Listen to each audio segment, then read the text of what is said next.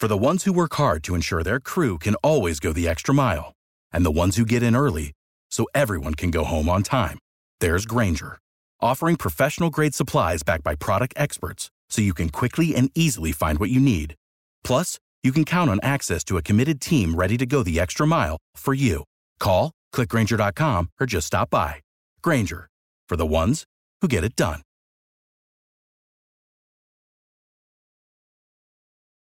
Every team, every topic, everywhere. This is Believe. This is Center Court with Hall of Fame basketball player Ralph Sampson.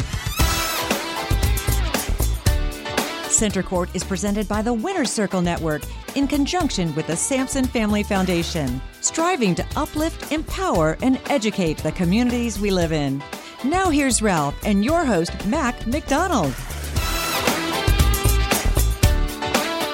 Welcome into Center Court on the Winner's Circle Network. It's another fabulous couple days, which we just love. Ralph Sampson is here, and a very, very special guest today, Ralph. It's good to see you. College football, but we're kind of transforming into basketball a little bit, but we talk baseball today, so I think it's going to be a lot of fun. You got a big fan that is part of the show today. You know that. Well, I didn't know it, but I know it now. And Charlie Manuel is a guy that, just an older guy, but, baseball, the story is going to be amazing. Looking forward to the interview. But, wow, what a ride, what a story. And you guys out there listening to this should be excited because I am. He was in the area and his family followed you, and he became a really big basketball fan. His father passed away at way too early. He was the third of 11 children. The oldest son, he was 12 years old, but he became this four-sport star and just became an institution once he got to Major League Baseball, with the Phillies, and he played with the Twins. But I was going through some videos. He was feisty. Now he will let the umpires know that things weren't the way he wanted them. Well, Mac, now with that many siblings, you got to fight at the table to get food, and all the guys. They're gonna be a little feisty, at that table. So interesting to see that. But yeah, he was feisty as a manager, and maybe didn't like those guys in stripes too much, right? He played from 69 to 72 with the Twins, 74 and 75 with the Dodgers. And as I said, he became that was after his minor league stint with the Portland Beavers, but he became really a student of the game. And I think that's what made him such a great manager. But even more than that, Ralph, as you know, the people that we've had on this show, leadership skills and the ability to know and understand people has been just so terrific. Well, I think that's a tie to the show we've done. Like you said, Mac, is, how they lead, how they, the demeanor, how they got to where they are, what do they look for in other people. I mean, this one here would be interesting to see how he views the scouts players or looks at players or gets a feel for being a manager or a coach or a musician or whoever we have that feel. And that's the thing that's important to, I think, all of us, where we learn something from these people, that how they became successful. We talked a lot about you being at Phoenix, and you were kind of that player personnel guy, and probably, writing up reports and talking to people. Ralph, probably all your life, have you had a pretty good feel for teammates? And then even when you were mentoring some of the younger players? Well, I mean, it had evolved over, from Coach Berge, my mom and dad, to Coach Holland, to all my NBA coaches. You learn something every step of the way, no matter where you're at, but you got to be really in tune with the game and love it and have a passion. I was been at some of the University of Virginia basketball practices, and there's guys out there that have a feel, but it's, early in the season, you're still weeding it out. They're still young guys and have to get a understanding of what any coach is doing. And then they have to really want to apply it in their life on a day-by-day basis. And I always say, even in the camps I had in the summer, is that, you make your bed up every day. Do you make your bed today? Some people say yes, some people say no. But in life, those are, to me, some of the most important things you do. It's the little things that lead to the great things. Good stuff. Well, he had a magical run with the Phillies after his stint with the Indians. He is Charlie Manuel. He is a character, and he is worth a listen. Ralph and I come back on the Winner's Circle Network. This is Center Court with the one, the only Charlie Manuel, right around the corner.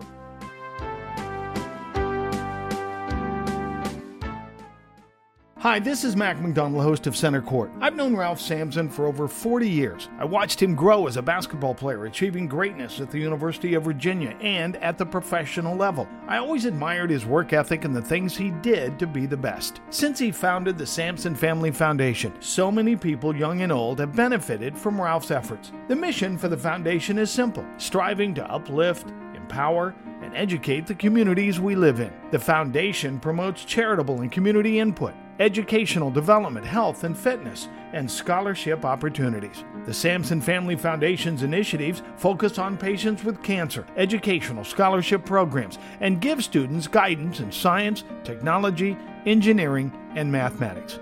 If you'd like to learn more, call 540-615-5097. The website is samsonfamilyfoundation.org. Uplift, empower, educate. It takes teamwork to make the dream work. Talking about Bill of the Cap to the Bill of the Cap. Charlie is red hot. That's what they call beaking it. Yeah, when he runs out like that, he is really smoking. I haven't seen him this in a long time. Second time this year, Charlie's been ejected. Welcome into the Winner's Circle Network, and this is Center Court. And Ralph, a very special guest today. What I'm gonna do is throw it to first because you were a heck of a first baseman, and I'll let you do the honors. Well, Coach, I was a better baseball player than I was a basketball player in my earlier days. And I pitched. Can you imagine a 6'5" sidearm pitcher that would throw a sidearm, it would curve, and then it stopped curving on the right-hand batters and would hit people.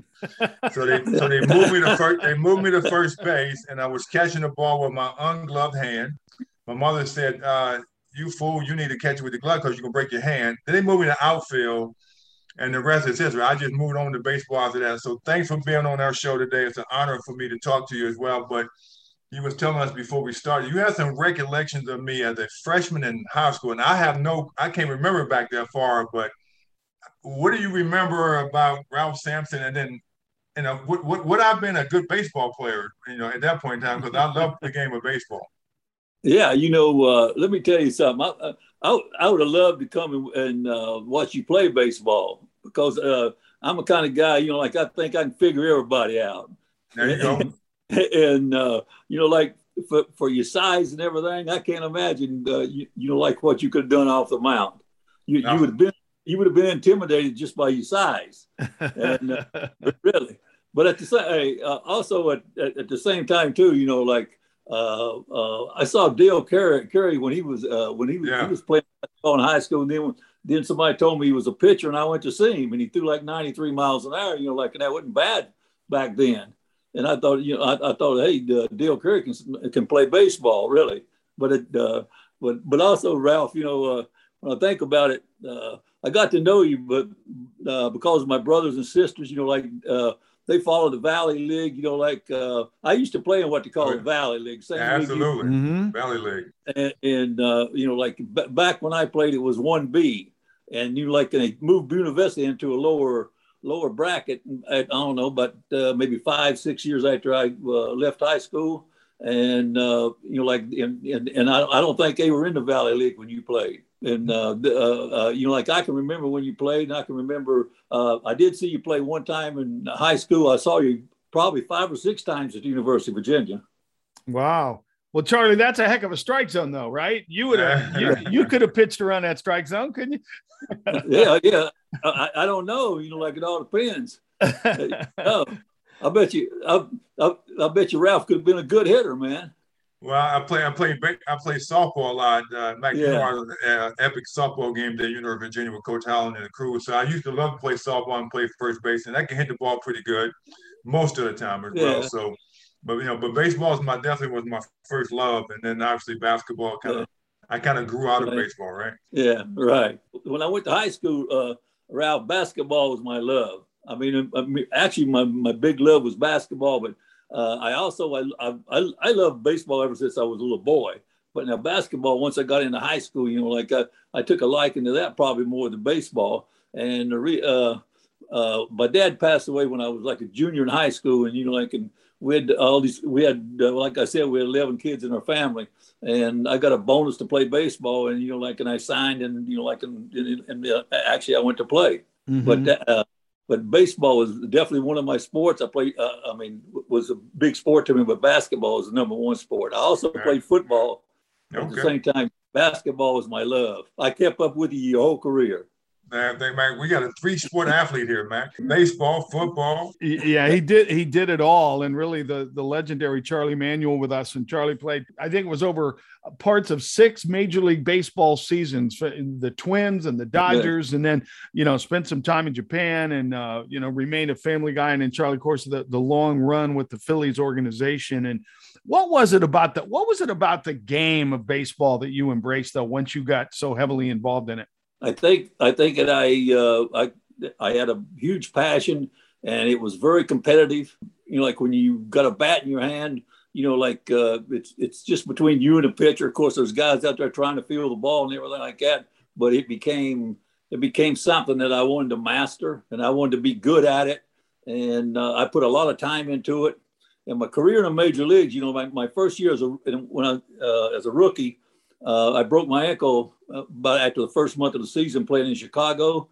And after that, I knocked around for like 6 years in the big leagues. And actually I was like a 3-player move, I was a pinch hitter back then, I had a limp. And probably I would say the story of my career was when I went to Japan, and I was a kind of a limp-legged right fielder. And about the first month there, I was running up along the fence in right field to catch a foul ball, and my left leg got caught underneath the pad, and I pulled my leg, and my shoe came off, and I stepped on a water pipe, and before that I had like a pin in my leg for about 5 or 6 years, when I was a player. So then when when my shoe got hung and I pulled it off and stepped on this sprinkler system, a perforated pipe, it almost cut my heel completely off. And they operated on me, and they took the pin out of my leg, but they also reconstructed the top of my foot, and I was able to play another 6 years. Wow. That's kind of the good and bad, Mac. I got a bad accident, but then I got reconstructed. I played 6 more years. Yeah. Did you get the surgery in Japan? Did they do it over there, or you brought you back to the States? Hey, Ralph, I got the surgery when I was in Japan, and there was another player over there named Davey Johnson at that time. He told me I was crazy. He said, "What are you doing letting these people cut on you?" but I didn't have a choice, my leg, it was messed up real bad, and right. Yeah, you couldn't get a flight back. Yeah, they reconstructed my whole ankle, and actually I got to the place where I could beat ground balls out and everything running. Wow. Actually, I can. I think that because of the discipline part of practicing the stuff in Japan was definitely what helped me, get better and things like that, really. Charlie, a lot of guys go to Japan. A lot of American players play over there. What was that experience like? Did you enjoy it over there? I enjoyed it after my first year. I went there, because, I'd never made any money in the States, and I wasn't making a lot of money, and they offered me $160,000, and I went there to play, and I didn't know what to expect. But the first year I was there was real hard. The culture and everything was very difficult for me, and of course when I hurt my leg, I was out for a long time, and actually I thought at the end of the year that they was going to tell me probably to go home. But when the first day after I got home, they called me and told me that they wanted me back. Yeah. And that's probably where our first story will come in. They called me, and I thought to myself, there's no way they're going to take me back over. I hit about 244 or something like that, about 14 or 15 home runs. And I thought, no way they're going to take me back. But, they called me and they wanted me to come back. And I never will forget this. The interpreter on the telephone told me, he says, my manager said if we can get you to hit the ball in the game like you do in practice, we got us a good player. Yeah. And, and Ralph, I thought to myself, well, no kidding, like I'm sure I would be a good player if I could hit like I do in practice. Right. Like, make a long story short, like I stayed there 6 years, and actually it financially and everything like that turned my whole career around. I had a chance to come back to the States at one time with the Chicago White Sox, but I turned it down because they were not going to pay me the money that I was getting. Now, so because you said the culture there was a little bit different. I actually have a son in Japan right now. Is that right? In a 14-day quarantine playing basketball. I know it might be a little different today than back then, but what was the culture like that made it so hard for you? I think it was understanding and like just what do you call it? Just their style, their philosophy on things. And, actually I couldn't sleep at night, man. I felt like, it's hard to explain how I felt. I felt like I was so far away, and everything was different. Really, when I got off the plane that night in Japan, when I got in there about 1 o'clock in the morning when I first arrived, if I knew where I was at, I'd probably left. but I'm glad I stuck it out. But at the same time, it's just their style of living. I'm sure your son, if he stays there a while, he'll probably tell you he likes it because, like after about a year or so, when I got used to it, yeah, I really enjoyed it. I really liked playing there and everything. It changed my whole career around. Charlie, do you have any issues with squirrels running across the field? And what did you say to the umpire when that happened? There's not too much I can do about a squirrel running across the field. I don't know what I can do about that. Of course, being from the South and being a squirrel hunter, if I had a gun there, I might have do something. I'm a pretty good shot. You're listening to Center Court with Hall of Fame basketball player Ralph Sampson. Once again, here's Ralph and Mac. Welcome back, Winner's Circle Network at Center Court with Ralph Sampson, and we're honored to have one of the greats in baseball, Charlie Manuel, our guest. Charlie, when did you get the itch to manage, and when did you feel that you would be a great major league manager and handle a ball club? Well, you know what? Once I quit playing in Japan, I came back to the States, and I'd always been to spring training. I would say for about almost 20 years, 15. For about 20 years. Like I'd always been going to spring training is along about end of January, and George Brophy, the guy. He was the president of the Minnesota team at that time. He's a big Irish guy, and he had something to do with signing me when I was a kid. And he called me and asked me if I wanted to come to work with the Minnesota Twins. And I asked him what I was going to do, and he said, I don't know. He said, just get down here, and we'll figure it out when you get here. And their spring training was in Melbourne. So I think that was in 1982. I went to spring training. I was happy to get back in baseball, and I became a cross-checker scout that year, and also a roving hitting instructor. And I did that 1 year, and then I started managing in Wisconsin Rapids in 1983. I'm sorry. Yeah. And, and I got back on the field, and I managed 10 years in the minor leagues. 10 years in the minor leagues. That's amazing to make that jump from the minor to the majors. But in the minor leagues, because I went to training camp with the San Diego Padres a number of years ago, and I know the owner out there. It amazed me of the facility they have in Phoenix. And, it's all cultures, everything right there, and all the players. So in your mind, I know you've seen the baseball evolve like we've seen basketball evolve, but take us through the process, because you go and watch baseball players now and you evaluate those young kids and then become a major leaguer. It's a different process in the baseball as in basketball, because you got the AAA, you got AA, you got single A ball. You guys get kids out of high school, taking through this process, get kids from all over the world. So how do you evaluate the game now to get players that can become a major leaguer? But now is completely different from like the days when I first started managing. Baseball is always having some kind of change, Ralph. And today it's definitely different from what it was 6 years ago. Especially since we got analytics, the analytics brought all this information into the game, they wanted to create factual things, and also kind of improve, like all the scouting systems and things like that. And back then, like when I managed in the minor leagues, like I was given a team, and I was very fortunate, Ralph, because the guys that I worked for, like they would give me a team and they would just look at me and say, "That's your team. Now you go develop some players." And and my boss used to tell me, he says, "Don't tell me how many prospects we got, because if you miss it," he said, "I'm gonna grade you on that." Right. So I did that for like 10 years, and I loved every bit of it. Nobody ever told me what to do, and I just taught baseball. I taught all the fundamentals of baseball, and I spent mostly I was a 24-hour day baseball guy, and I worked as hard as anybody could ever work. But to me, I've never gone to work. But at the same time, I put a lot of time into managing in the minor leagues and development players. And I am a player development guy. Like we develop players in the minor leagues. And when I say we, it was a team, and it's working together. It's working together with your coaches, but also too, it's putting a lot of time in with your players and also building relationships with them. And I spent a lot of time with them, and I was very fortunate. I always had talent around me, like when I'm talking about talent, I'm talking about those guys that we had over in Cleveland when I had Jimmy Thome, Albert Bell. I had all these big league players, Kenny Lofton.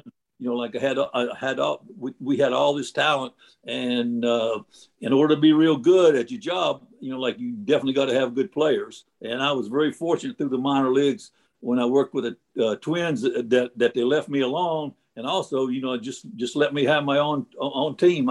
Nowadays, I don't think you'll ever see anything like that, really. You think general managers make too much? I mean, they're too involved, Charlie, with the game today? I'll tell you this then.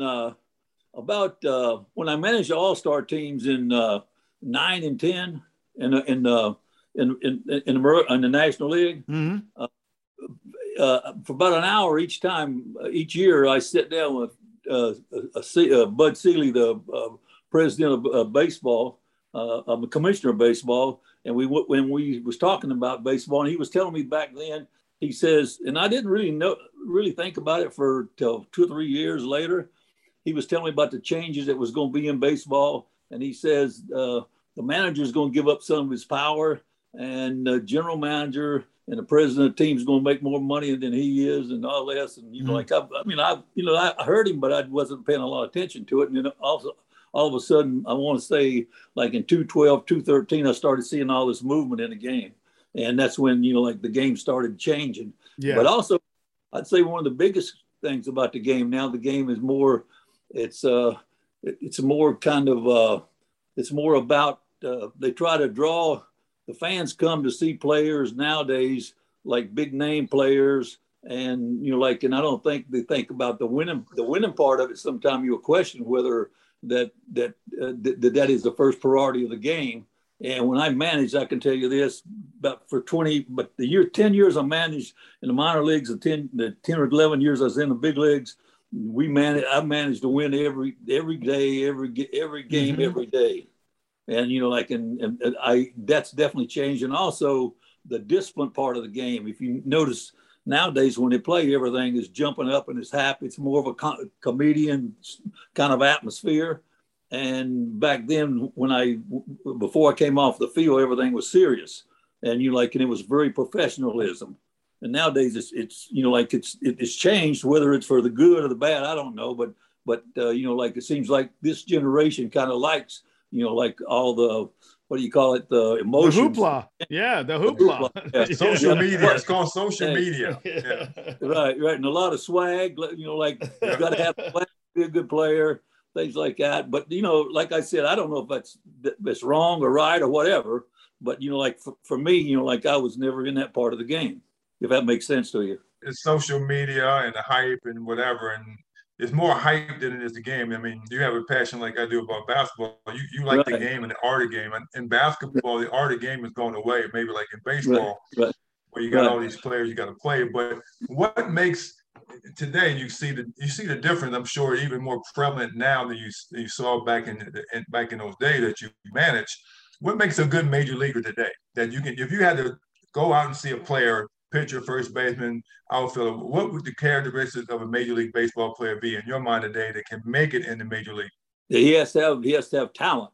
And, to me, like when I see a guy play, he's got to have the tools. Like you hear the guys say a 5'2" player or whatever, things like this.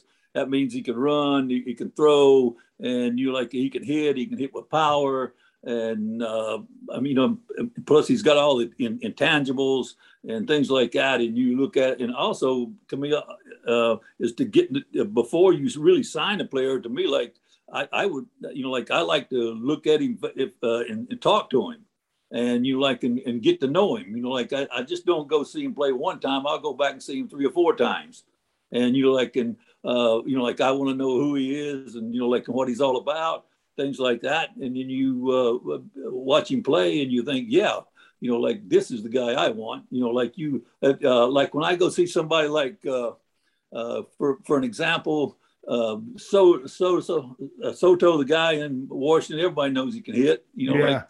Got dudes watch him hit. So but at the same time, he also has got tools to be a real good player.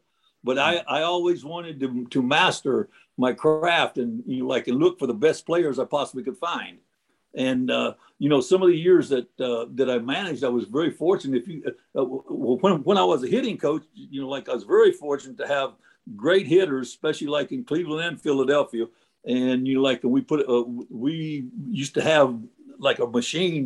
We could score. It was hard for you to go down in deep in our lineup and get us out because we were going to score some runs off of you. We had that good a team. And when I'm scouting or something like that, I look for players that's high ceiling. That are tool players, not just big hitters or something. We're starting to get away from the defense of the game and also the fundamental parts of it and the situational hitting part of the game and base running like that. It's become more of a show, and I don't mind a show player, but at the same time, if you play good, you will be the show. One of the first best hitting drills I can tell you to do is when you're taking batting practice, keep the knob of the bat or your hands above the baseball. By doing that, it also will give you good balance. Hands above the ball or knob above the ball is definitely a good way to smooth you out and get good free swings at the baseball and be able to see it good. Well, I beat the drum and hold the phone. The sun came out today. The Winner's Circle Network and the Sampson Family Foundation present Center Court with Ralph Sampson. Uplift, empower, educate. Round and third and headed for home. It's a brown-eyed, handsome man. It's Center Court on the Winner's Circle Network. Our guest, the great Charlie Manuel, former Phillies manager, played baseball in Japan and really has had a wonderful career and now scouting the state of Florida and, just trying to find that diamond in the rough. I always think in the movie Trouble with the Curve, Clint Eastwood could hear that catcher's mitt pop and he knew.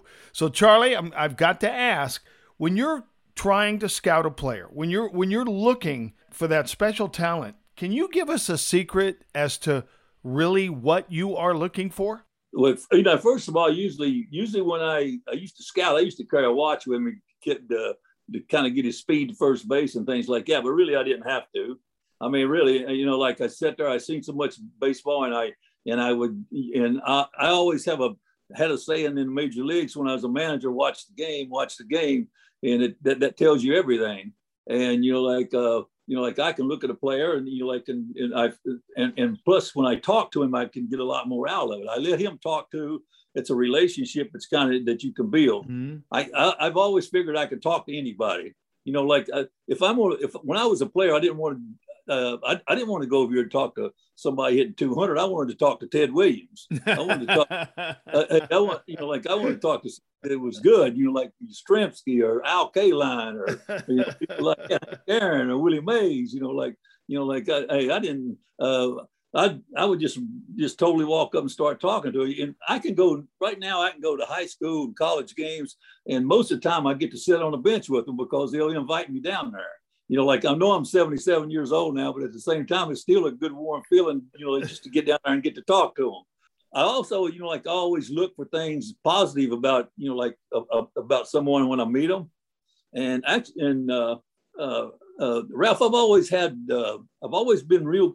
I've always had, I want to say this right. I've always had real, what do you call it? Real timing when it comes to a player that, like that sometimes that you think that you got to discipline or get to him or something like that. Like I've always been able to, to talk to that guy and actually, kind of bring him over to our team, if that makes sense, if you understand what I'm talking about. Absolutely. And sometimes when I meet a kid that's an amateur, and if I don't like the way he talks or something like that, that still doesn't make me run from him. Like he becomes more of a challenge for me, I think, really, because like I look at a guy that can be a real good player and things like that. And I've had guys and once I got to the big leagues as a coach, I've had guys that would tell me, well, this guy here, he doesn't put it all out on the field for you, and blah, blah, and things like that. Well, that was kind of my job to me, like was actually to win that guy over, to to take all of his energy, and put it into the team and on the field. And and I've been very fortunate about that. I think sometimes there's a lot of people, especially in our industry, our organizations, or our industry. Mm-hmm. I don't think that they really see the bright side of who I am. But because I do, I love about every baseball player that ever played. Like if I'm playing a game tonight, if we're playing a game today, and Reggie Jackson or somebody hits a long home run on us, I'll say something stupid in the dugout. I'll look over at Ralph. I'll look over and I say, the greatest thing about that was I got to see that. And the guys would look over at me and say, "Who are you pulling for, coach?" Stuff like exactly. I've always been able to kind of, get to someone. I can be tough, like mentally tough, but I also too I can build you up, and I think to get the most out of people that's what it really inspires me to be a good coach. Like nobody ever has to put my name in the paper. Nobody ever has to pat me on my back. When I see a kid do something that we talked about and worked on and things like that, that's all the enjoyment in the world that I need. Really. Wow, and I mean, wow. I'm 100% that way. And I mean that. I'm still that same person. I've been that kind of player ever since I was in high school. So I know you're doing some other stuff these days, but something called Down the Line with Charlie and Bo. Yeah. You take those same, Mike, that's the name of his show. So you do that now, and I know you enjoy doing that I hear, yeah. Right? And that so you bring the same acumen to your show and teaching. Tell us about the show and what do you do with it? Well, actually, when our show started, that right there was that's what we wanted to be. We wanted to be Larry and I working, just corresponding with fans, our people in general. It does, just going out and meeting people in general and actually letting them talk to us. And I like it. It's good, but I can tell you this, Ralph, I'm not going to be an actor. I get the feeling that you're not going to pull any punches. So that's Charlie Manuel is our guest. Charlie, so when you're looking at somebody down talk, can you scout heart? Can I scout heart? Yeah. Can you see it? Can you feel it? Yeah, I think so. Yeah, but also, I think it. But also too, I think you can. If someone. Like for someone to me, I'll take baseball for instance, because that's what I've always done. Yeah. If you come into baseball and you don't know, and you don't have the drive or you don't have the incentive to want to be, a tough player, a mentally tough guy or something like that, I think that you can be taught that, but it's hard. Mm-hmm. And I think that becomes real. That becomes a challenge. But at the same time, I've seen players change. I'm a lot tougher than I was more disciplinary in the big leagues. I was tougher than people ever gave me credit for. I was not just Uncle Charlie, I could jump on you and and things like that. And I've seen people react and go out there and overcome. For instance, I would say sometimes there's pitchers that you see, and when they throw the ball, like they start walking, and you can see how nervous they look, and they start trembling, and they're gonna give in, but at the same time, some of those guys, you can get them out of that. A lot of them you can't, but a lot of them you can, and there again, it comes from building relationships and really, like having, showing them confidence and keep running them out there for a while. Let them play a while. You in the dugout, you see a pitcher come off the mound, and you got a relationship with him. If he's in the groove or not. And back in those days, there was no analytics involved, right? Right. You know a pitch count, but there was no analytics. But you got to know the person. So I always fight the analytical process today that we have to use in every sport. But that's just a gut instinct to me that you had. You build that with the players you had, and then you have a player come off the mound, and you know how to button and say, "Look, you can either pat him on the back or you can get in his tail and motivate him one way or another." That's a unique ability. We need Mac. That's the analytics we need to create. Exactly. Right. You know what? You got 25 guys on the roster. Every one of those guys are different. Hey, look. Hey, some of those guys. Hey, Ralph. Some of those guys I can get in the bear hug. I can play around with them. They'll hit me back and things. Really.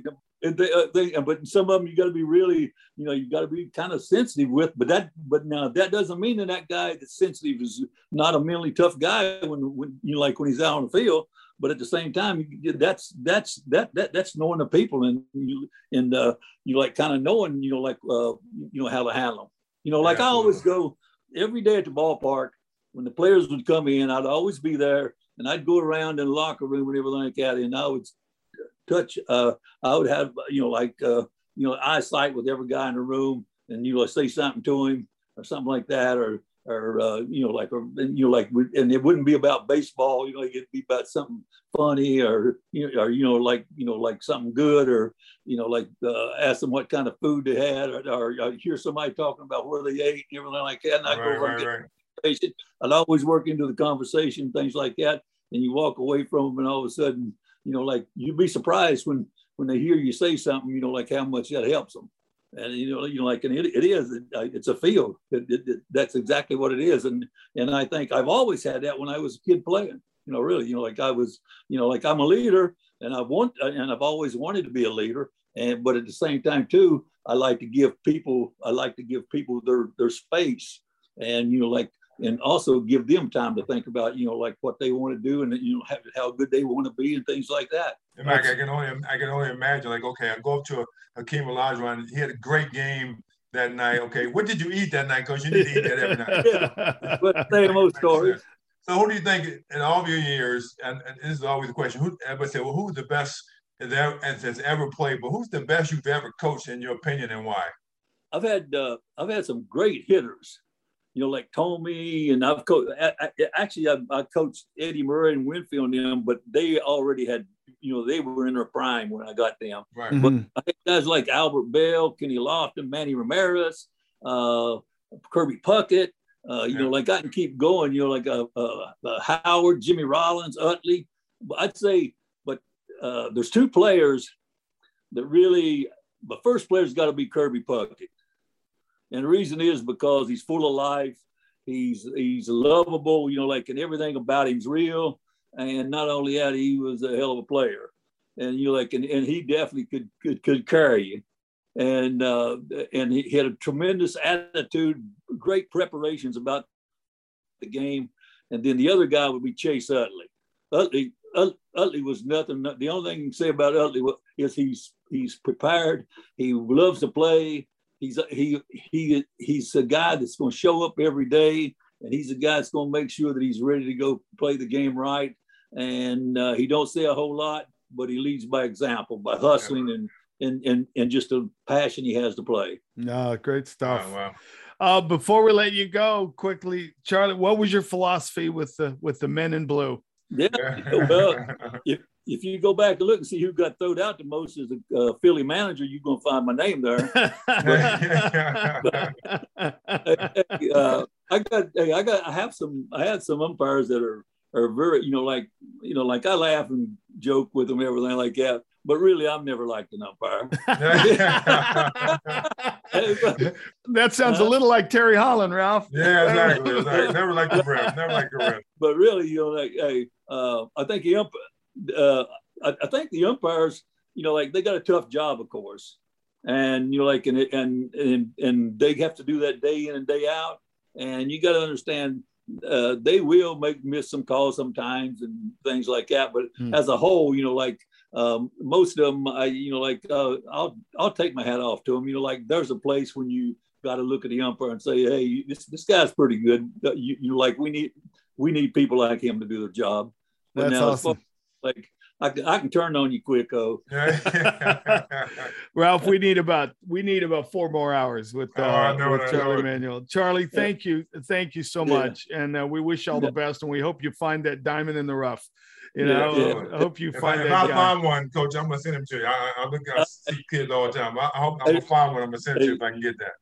Hey, Ralph, I want to tell you something. The only thing would be better than talking to you here today would be to meet you. All right, one of these days we'll get there. We'll get the Phillies game. We'll come up. Hey, I want to tell you something. Like I told you, I am your biggest fan. All right. We'll set that up. Yeah, gotta love it, Charlie. Thank you so much for your time today. Yeah, thank you. It's good to see you. Thank you so much. It just doesn't get any better than the one, the only Charlie Manuel. This is Center Court on the Winner's Circle Network. Ralph and I come right back after these words. To get into sportscasting, you need experience just to get your foot in the door. I can't tell you how many times in my career somebody will ask me, how do I get into your business? How do I become a sportscaster? The first thing I ask is, what have you done? Do you have any experience? And the answer is normally nothing yet. It's because they couldn't find a program that provided the real-world experience that you need to get started. So I set out to create a program designed for the next wave of sportscasting talent. And my partner was an obvious one. Full Sail University, great track record in entertainment and media, great alumni group, and the ability to evolve as the industry changes. We're offering a bachelor's degree that combines the professional expertise that my fellow sportscasters and I have built our careers on with the technologies shaping the world of sports. To succeed in this business, you have to be ready for what's next. But the core of great sportscasting I don't think will ever change. And this program brings it all together.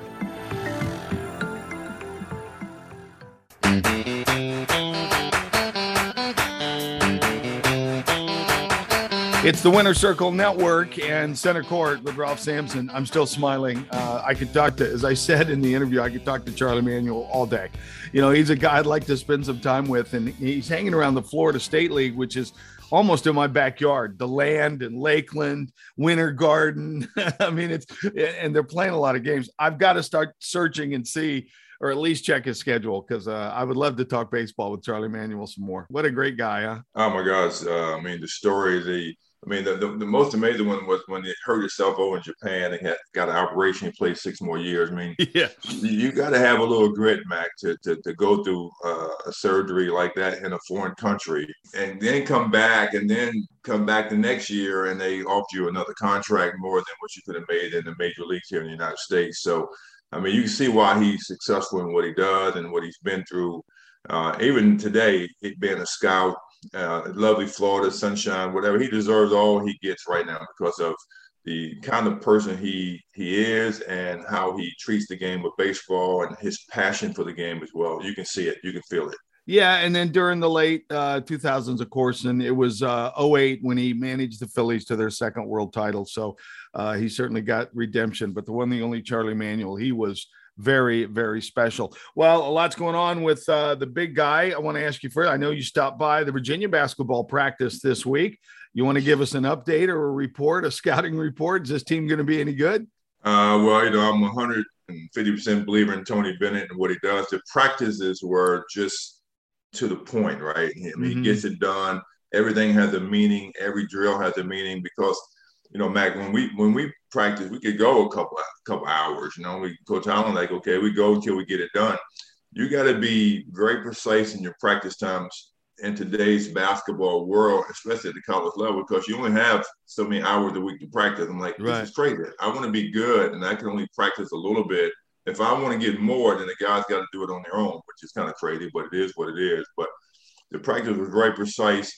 got a lot of talent. Got 2 or 3 big guys, which I'm excited about. Can jump out of the gym and play, but they got it. They're a little rough, a little raw, but I think they're gonna be extremely good. Yes, absolutely. That's good stuff. I know you've got a tournament. Before we go, I know you've got a tournament coming up. The Ralph Sampson Classic. Looking forward to it. You could add a couple of more teams.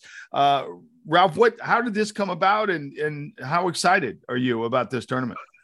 You know, Mike, we started the year out wanting to have two events, and after COVID and things stopped, the first one short a little bit, but this one will hopefully get off. But different type of event is everybody has these AAU tournaments and things around the country, and we just want to do a little something different. So we have the Invitational Classic, and next week or so is coming down the pike here very quickly. And so I'm excited about it, but the difference maker is just how we do the games and how we do the sessions. I'll do some sessions with the kids off the court, do some sessions with them on the court, and we'll just get there and have some fun, enjoy the game of basketball, but have a good weekend over at Horizon's Edge in Harrisonburg, Virginia. And they can go to horizonsedgeva.com and find out about the tournament, right? The Ralph Sampson Classic. Absolutely. All right. Sign up there. Go sign up and let's have some fun. I guess teams over 60 years old are not allowed. I couldn't put together a team, I guess. Right? Yeah, we might have a tournament for that. I know the feel. Mac, I was shooting on. I thought I could shoot on last week, and I went out. I tweaked my back a little bit, but we would have to play half court. Not good. Ralph's playing hurt, but we're playing for the weekend. So, hey, Stick, have a good couple of days. I'll see you next week. All right. For Ralph Sampson, I'm Mac McDonald, and that's Center Court on the Winner's Circle Network. You've been listening to Center Court with Hall of Fame basketball player Ralph Sampson. Our podcast is available on the Believe Network at BLEAV.com. Center Court is presented by the Winner's Circle Network and the Sampson Family Foundation. For more information, log on to SampsonFamilyFoundation.org. Uplift, empower, educate. Teamwork makes the dream work.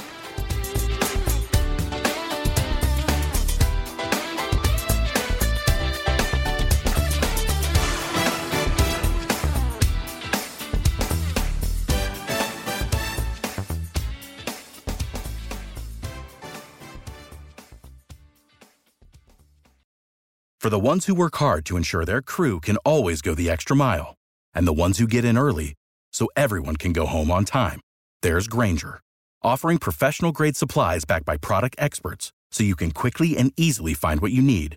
Plus, you can count on access to a committed team ready to go the extra mile for you. Call, click Grainger.com, or just stop by. Grainger, for the ones who get it done.